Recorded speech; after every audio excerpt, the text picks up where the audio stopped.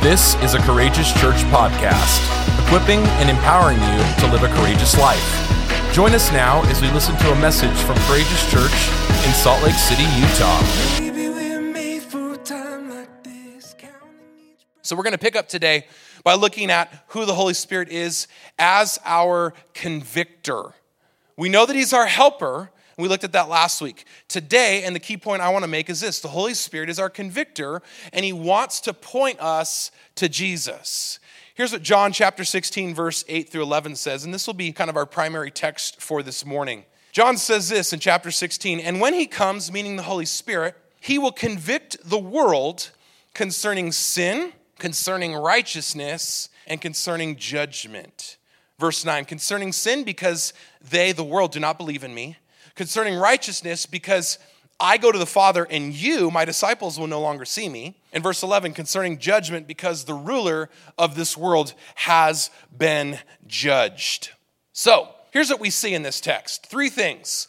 The Holy Spirit convicts the world of all matters concerning sin, concerning righteousness, and concerning judgment. Did he say judgment? Yes, I did. And we're going to get into it a little bit this morning. Today I want to help us. I believe the Holy Spirit is here, and he wants to help us in understanding how he actually wants to do this in and through our life and in the world around us. And I believe it's probably one of the most beneficial activities, or we could say things that the Holy Spirit does in our life. He brings conviction. And as a convictor, he's pointing us to something. He's not pointing us inwardly to focus on ourselves or feel sorry for ourselves. He's actually wanting to reveal Jesus. He's wanting to point us to who Jesus is, and that we would experience him in greater fullness. So, number one, let's begin with this issue of sin. Concerning the matter of sin, the Holy Spirit comes to show us our need for a Savior. I'll say it again. Concerning the matter of sin, the Holy Spirit comes to show us our need for a Savior. It says this in verse 9, "He will convict the world concerning sin because they do not believe in me."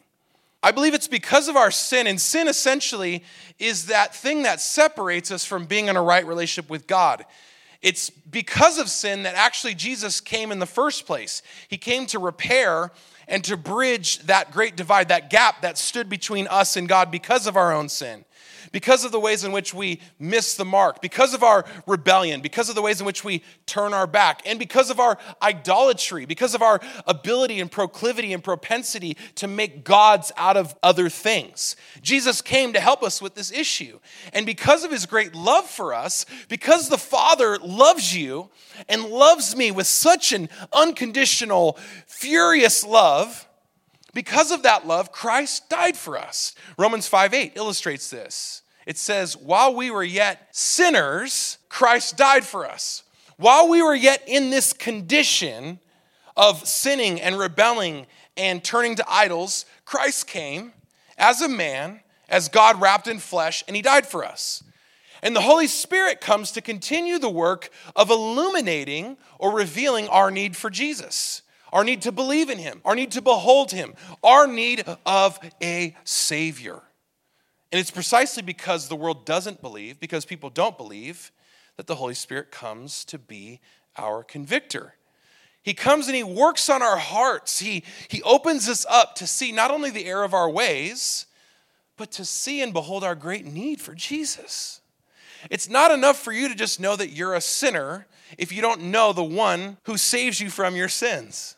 And so the Holy Spirit comes and he convicts the world, and that would include all of us at some point. And he tells us and he shows us our need for Jesus. He points us to Jesus.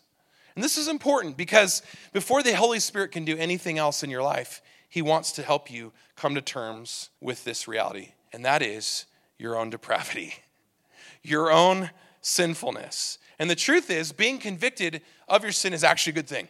It's actually a great thing. To go through life and have a heart that's hardened toward God, that's resistant to coming to terms with and being honest about your own sinful condition, that's called pride. And pride is destructive. Pride is dangerous. In fact, the scriptures say that he gives grace to the humble, but he actually resists the proud. And I don't know about you, but the very last thing that I want is the creator of the universe resisting me? I'll take all the grace I can get. Yes, please, and thank you. And so the Holy Spirit comes to convict us, and he brings this gift of conviction to show us our need for Jesus, to show us that our sins are not something that should hold us back from having a relationship with our loving Father. And the truth is, we don't really like to talk about sin a whole lot in the church anymore. But to know that we live in a day and age where it's uncomfortable to use the word sin or to talk about sin, the world is actually very uncomfortable with that word. It doesn't like that word at all. But we have to be afraid to talk about these things. The word sin actually means this. It's simply missing the mark. And it's a term that comes from archery. When an archer would sin, he would miss the target. All right? So if you're pulling back your arrow and you let it go and you miss the bullseye, you've sinned. And sin is essentially that. It's missing the target. It's missing the mark. It's aiming to do something and then failing at it. And if we're all willing to be honest, I think all of us aim and fail. Romans 3, verse 23 says this, "For all have sinned, all have missed the mark, and fallen short of the glory of God." You see, God and his glory and his perfection and his holiness is the target. God made us in his image to reflect his likeness. And so we know that as fallen human beings, as those with sin in our lives, that we have missed the mark. We've missed the target. And the truth says that we've all done this. So the good news is we're all in the same boat together.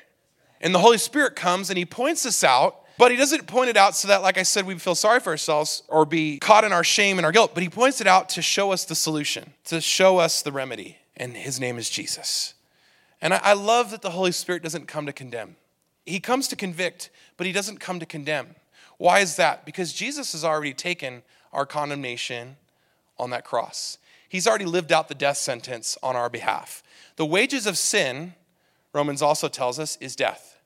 For every act of sin, whether it's willful, whether it's by omission or commission, whether it's rebellion or idolatry, whether it's iniquity or anything else that is wicked in nature, every act of that sin requires death because it's less than eternal. It's less than God's glory. It's less than what he designed us to live in and walk in.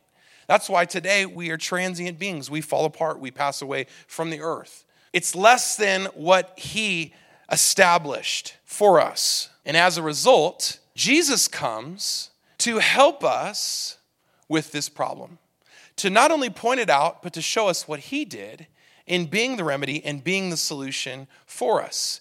Jesus comes where we miss the mark, he struck it perfectly. He is the one that never misses the mark. He's the one that comes and he triumphs over sin. He triumphs over it so that we can also triumph, so that we can walk in life and have freedom and have victory in Christ Jesus. Praise God. What a Savior we have. Amen?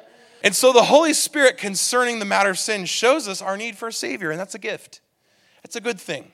And there are times in our life, and maybe it's at the start of your faith walk, or maybe it's 10, 20 years in, that the Holy Spirit will come and he'll say, hey, I want to deal with this issue. By the grace of God, we say, yes, please help us. And he comes into our life to help us and to convict us, to show us what we can then do about it, which leads us into number 2 today. Concerning the matter of righteousness, the Holy Spirit shows us who we now are in Christ Jesus. And I love this. Verse 9, he will convict the world. Concerning righteousness, here's Jesus' words, because I go to the Father and you will see me no longer. Jesus, knowing our great need, knowing that his physical absence would actually leave us feeling alone, perhaps even scared. We know the disciples were pretty freaked out after Jesus left. And so he sends the Holy Spirit, he sends them an ever-present helper, an ever-abiding friend, so that we can come to know who we truly are in Christ. And I want to camp out here just for a few moments today, because I feel like within the church, there's a kind of tug of war going on right now. And the tug of war, if I could illustrate it for you, is this. It's between having a sin consciousness or a righteousness awareness. For those of you that are on Facebook, you know this. I asked this question this week. I said, for all my believing friends, would you say that you are more sin conscious or righteousness aware? And some said sin conscious. And some said righteousness aware. And some said both. And I love all the variety of responses I got today. And here's what we're going to do. We're going to camp out here for a little bit because I want to illustrate what I believe the Holy Spirit wants to help us with. I believe this. The Holy Spirit wants us to know who we are on the other side of the cross. And we have a tendency sometimes within the church to read the scriptures on this side of the cross, meaning before we were in Christ, before we had a new identity in him. But what happens is a lot of us, when we come to Christ, we keep reading the Old Testament scriptures through the lens of the Old Testament. And you know what it says? It says the prophets and all of the kings and everyone that came before Jesus longed. They longed for what we now have. So what do we have? I mean, it begs the question, what do we have this side of the cross, this side of being in Christ, this side of having the Holy Spirit?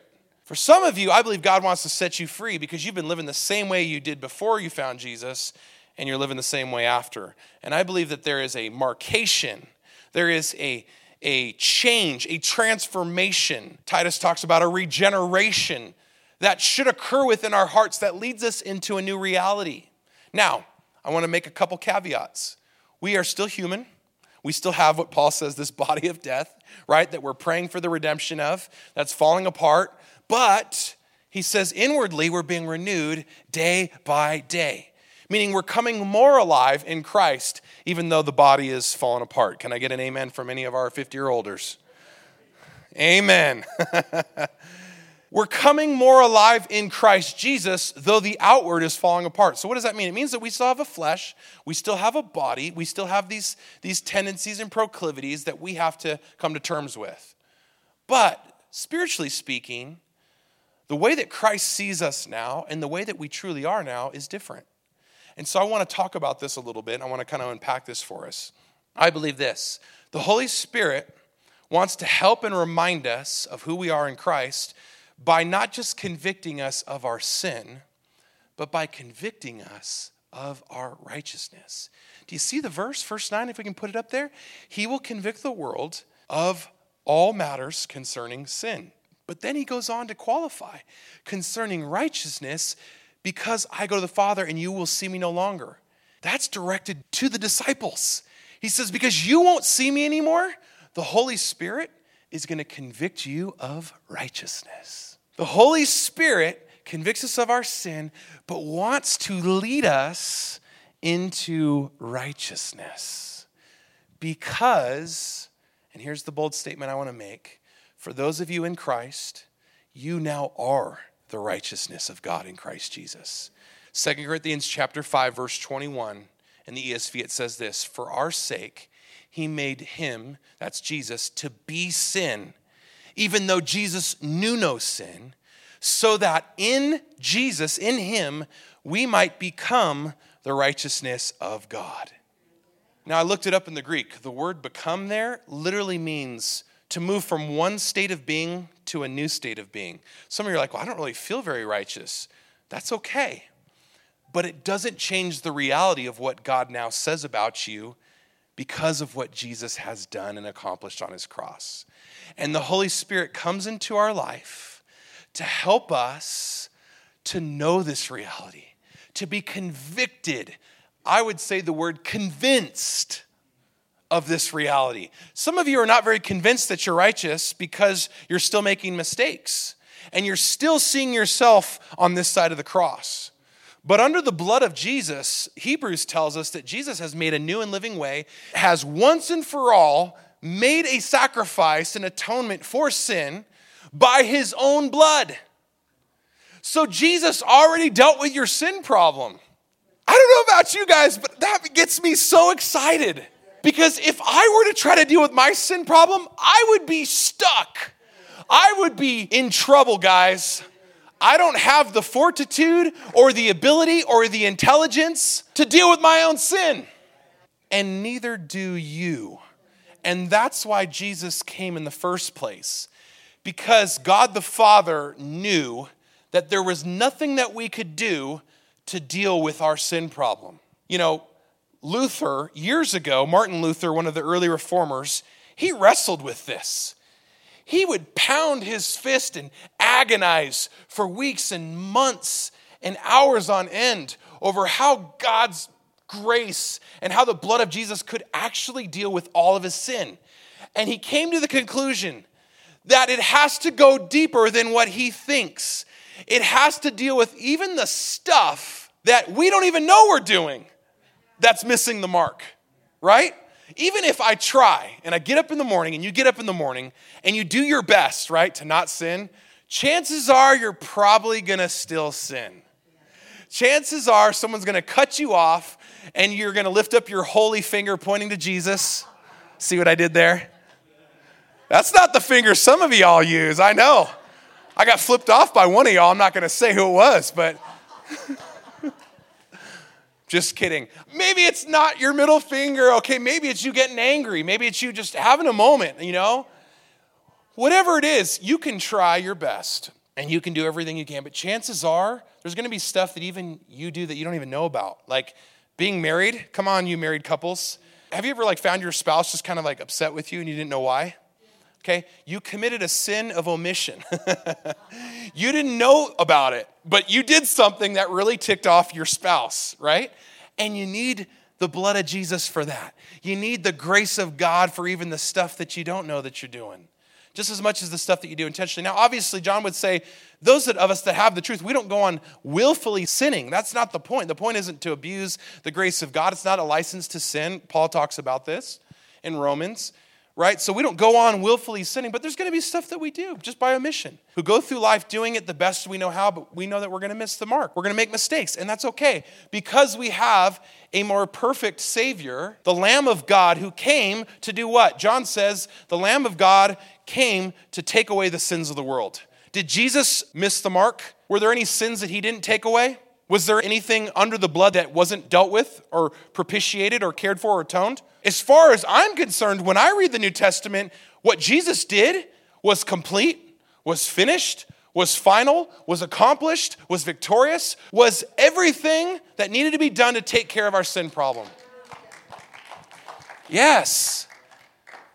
And as a result, I believe that it's time for the church to start moving in righteousness. In moving and understanding identity, understanding who we now really are.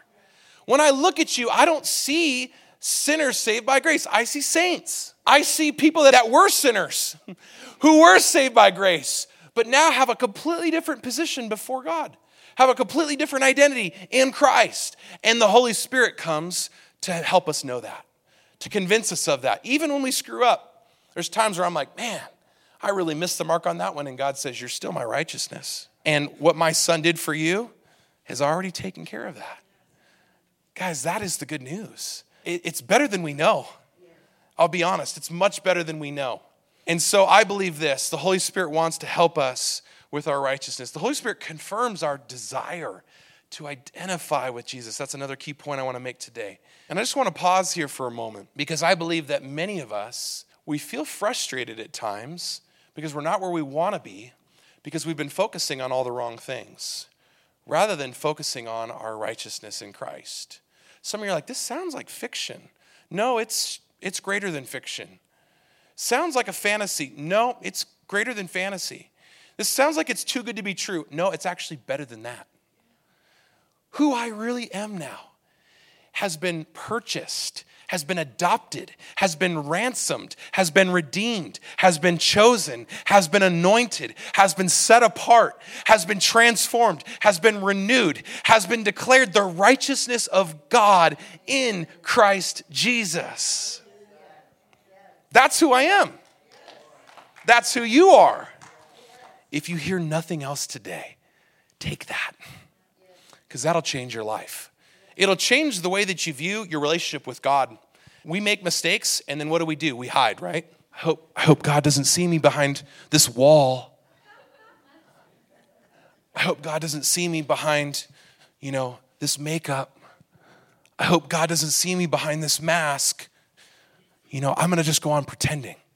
I'm not going to let anybody know about what's really going on in my life because heaven forbid they find out that I'm human. And we play these games with God. We play these games with each other because we think that we need to go on keeping appearances. And here was Jesus' number one criticism.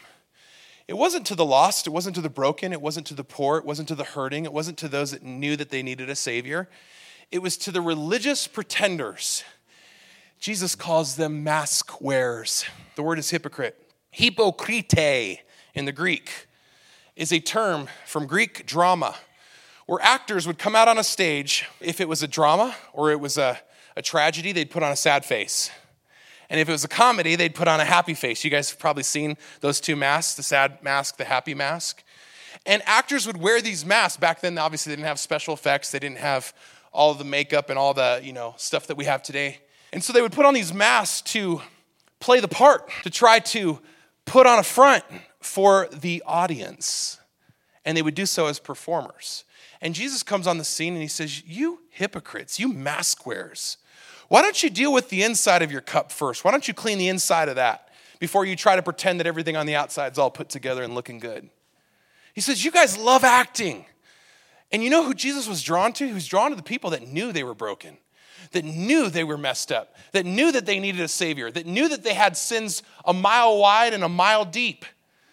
Probably 1,000 miles wide and 1,000 miles deep, right? If we're being honest. And Jesus said, no. To the woman who was caught in the act of adultery, he says, where are all your accusers now? I don't see them. I don't condemn you. Go and sin no more. He addressed the sin issue, but he set her free to be something entirely else. And all those that came out to stone her, all the pretenders, right? All the actors with their masks are like, let's take her down. Let's end this woman's life. And Jesus says, you without sin, go ahead, throw the first stone. And one by one, wouldn't you know it, all the mask wearers, they just started dropping them and they took off. When Jesus confronts sin, you can either say, yep, cleanse me, or you can say, I'm out of here. You can resist and you can go on pretending all you like. But God sees through it. He sees through the facade. He sees through the act. And as a result, he comes and he says, I want to change you from the inside out. I want to give you a righteousness that you can't buy. I want to transform the way you think so that the way you begin to act is influenced by what you now believe about who you are because of my beautiful beloved Son and what he did. When they thrust nails through his flesh, speared him in the side, and spit on him, and mocked him and ridiculed him, when the world came and just threw up all over him, did all that so that I could take you, lift you up out of your sin, out of your shame, out of your guilt, out of your condemnation, out of the accusations that have been waged against you by the enemy, the accuser of the brethren, and give you a new life in me. And that new life is now marked by the breath. We talked about it last week. The Ruach HaKodesh, the wind of God, the Holy Spirit. And he breathes on us. He goes, whoo. And he does so that we can begin to know this reality. The struggle we have isn't with trying to modify our behavior to sin less. The struggle we have is we haven't really believed that we're righteous. And as a result, we're still focused on our sin and our shame and our worry and our anxiety and our frustration and all the things that go wrong versus focusing on who Jesus now says we are in him and what he's actually done for us. They say this, for those of you that ever battled an addiction, the way to actually cure yourself of that addiction is to not focus on it. Because what you continue to focus on and resist will continue to persist. Rick Warren says that. But it's to actually begin to focus on something new and something life-giving. And as you begin to develop those habits and you begin to lean into that rhythm, now all of a sudden you're moving to the rhythms of righteousness. You're moving to the rhythms of Sabbath and rest and love and your identity in Christ and his righteousness, and you're beginning to behold him. And as you behold Jesus and you just worship Jesus and you see the goodness of Jesus, he begins to transform your life. That's how it happens, guys. It doesn't happen by you trying to come against it with force and grit. I'm just going to grit my teeth and we're going to get through it. It doesn't happen that way. And it's the same for, I believe, every area of our life. In Christ Jesus, we are a new creation, but we have to believe it. And for some of us, we haven't believed it yet. We still believe that we're sinners. And as a result, you're going to keep on sinning. You're going to keep on living in that rut. Addictions, they say, like, create these ruts in your brain, in your neurological pathways, right? They become trenches. For those of you that have experience with this, those that do a lot of drugs, creates this trench. And so it's easy to fall into that because that rut and that thing is so big. And so what God wants to do in us is he says, come to me, and I'm going to give you a new identity in me, and I'm going to teach you, and I'm going to show you how to walk this out, and I'm going to recalibrate your heart. We're going to start with that. That's the most important part. And then out of that, you're going to begin to develop new habits and new behaviors and new thoughts about who you are. And what's going to happen is that's going to become your pathway. That's going to become the trench that you live out of. And what happens is you begin to walk in that. You begin to live in that. And it becomes your reality, so much so that what he actually says about you actually becomes the truth about you. And it's no longer you just walking by faith. It's now your reality. It starts with little steps. And the Holy Spirit comes and he starts to remind us. So he comes and he confirms this, and he starts to root us in this reality. He wants us to identify and to know our righteousness. And so I want to ask you today, are you more sin conscious or are you more righteousness aware? And if you're more sin conscious, maybe the challenge to you this week, your homework, is to begin to write out what God says about you. And my challenge to you would be to just start in the New Testament and work your way to the back. Just listen to what God says about you. And begin to allow those thoughts to wash over you. If you have to write them down on your phone and set a reminder, do that. If you want to put it up on a vision board or on your mirror, or you keep a journal, those are all great practical ways, guys, to live this out. A big part of yielding to the life of the Spirit is learning to become more righteousness aware. And I think this is exactly where the Holy Spirit wants to help us as the church. And so he comes concerning the matter of sin, comes to show us our need for a Savior. He comes concerning the matter of righteousness. He comes to show us who we now are in Christ. And number 3 today, concerning the matter of judgment, he actually shows us who's already been judged. Verse 9, he will convict the world concerning judgment because the ruler of this world is judged. We know that the ruler of the world in this present darkness is Satan, Satan, the accuser, the adversary, the devil. He has a lot of different names. And the good news is Jesus has openly triumphed over the devil by way of his cross and his resurrection. As a result, the devil's been defeated. He's been openly judged and found wanting.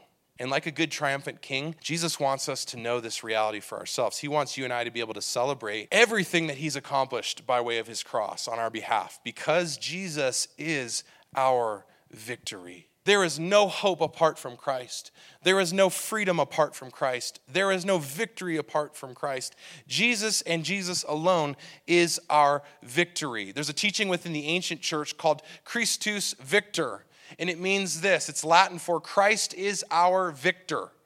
And the purpose of this teaching was to reveal to the saints of all ages that Christ, by way of his cross, has triumphed. And I believe the Holy Spirit continues the work of this, of helping us to know that Christ is our victor. And as a result, the Holy Spirit affirms our future in reigning with Christ, in reigning and ruling with Christ Jesus. He comes to reveal Christ's victorious work to us so that it can be forever cemented in us as we walk through life who the conquering, reigning, ruling king truly is. And it's not the devil, although he tried to get Jesus to bow to him. He said, I'll give you all the kingdoms of the world if you'll just worship me. And Jesus resisted and he said, you'll worship the Lord your God. Where man stumbled and fell and said, okay, I'll worship, Jesus conquered.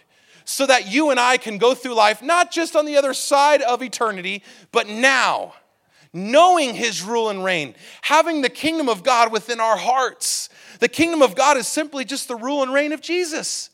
It's his dynamic rule and reign that's broken into the present age, into this age, not just the age to come, although that's true, but also in this age, here and now, so that you and I can walk through life, ruling and reigning with Christ Jesus. And that's good news. Here's the promise, Revelation chapter 20, verse 6. It says this, blessed and holy is the one who shares in the first resurrection. Over such the second death has no power. But they, the church, the saints, here's the good news, you and I, will be priests of God and of Christ, and they will reign with Christ for 1,000 years. Okay, and I believe this. I believe that as the church, we get to participate in the life of Christ today and then. So whether the 1,000 years is literal or figurative, present or future, either way, the truth is this, we belong with Jesus. We belong with Jesus. We belong to Jesus. And whether you join him spiritually in his resurrection now, like we were singing about, we would do that through what we call baptism, where we enter into his death, where we go down into the water, and then we enter into his resurrection life by coming out, identifying with the life of Christ. So whether you do that now, or whether you join him physically in bodily resurrection when he returns, the thing that matters most is that you join him. It's that you and I join him. It's the work of the Holy Spirit leading us to this, to come to Christ, to be made alive in Christ, like Ephesians says, Ephesians 2. To be made the righteousness of God in Christ, to belong to Christ, to be seated in the heavenly places with Christ. Unfortunately, for those that don't look to Jesus for their righteousness, they will join the same fate of the one who's already been judged. Revelation chapter 20, verse 15 says this: if anyone's name was not found written in the book of life, he was thrown into the lake of fire. We know that the lake of fire, or hell as it's sometimes referred to, is the second death. And it was originally created for the devil and his angels. It wasn't created for man. It was created for those that rebelled against God in the heavenlies.